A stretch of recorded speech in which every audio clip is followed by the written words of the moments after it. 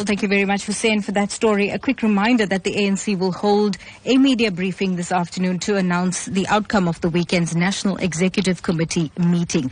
Tensions flared up once again when the party's policy guru, Jill Nechitenze, tabled a motion for the recall of President Jacob Zuma as head of state. It's believed that Zuma allies strongly opposed the motion, which was debated till late yesterday. And apparently, the embattled president is also fighting attempts by opposition parties to mobilize support from ANC parliamentarians to table a motion of no confidence in his leadership. Well, the meeting follows growing calls for Zuma to step down after his controversial cabinet reshuffle in March, which resulted in 2 ratings agencies downgrading the country to junk status. It's believed that Zuma has threatened the ANC-NEC not to push him too far. Well, we do have political analyst Professor Somadoda Fikeni online to tell us more about this ANC-NEC meeting and the results and the outcomes thereof. Good morning, Professor, and welcome to Newsbreak. Good morning to you and good morning to your listeners. Now, what's your reaction to the news that President Jacob Zuma has reportedly survived this second motion of no confidence? This is what we expected because NEC is a divided entity, and as such, whilst the president is there and is still the president of the ANC and government, he will use both powers and both levers of power to make sure that such motions do not work out because the NEC itself is divided. So, Professor, many South Africans are asking on social media if this indicates that there is a problem with the party, not the person. Is that what you're saying? That's precisely the point. For some time, ANC has been a divided entity without being able to resolve any issues, but many often it would cover up and it would present a defense for their actions.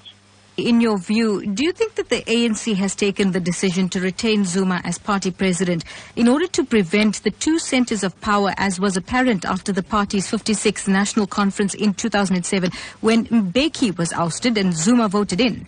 Well, I do think that, one, they are wary of repeating the same situation because they may think that this may lead to the split of the party down the middle, but at the same time, not doing anything about the investigation or about recalling the president is damaging the brand of the ANC irreparably, such that they may struggle to find their feet again in the political terrain. So let's set the cat among the pigeons here. Do you think the ANC is making opposition parties' tasks a little easier?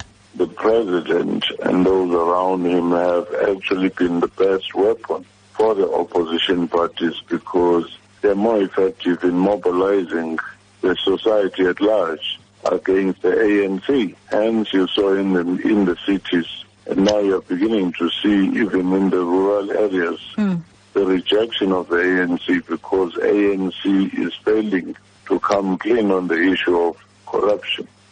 So do you think the Mutu by-elections was just one example of that then?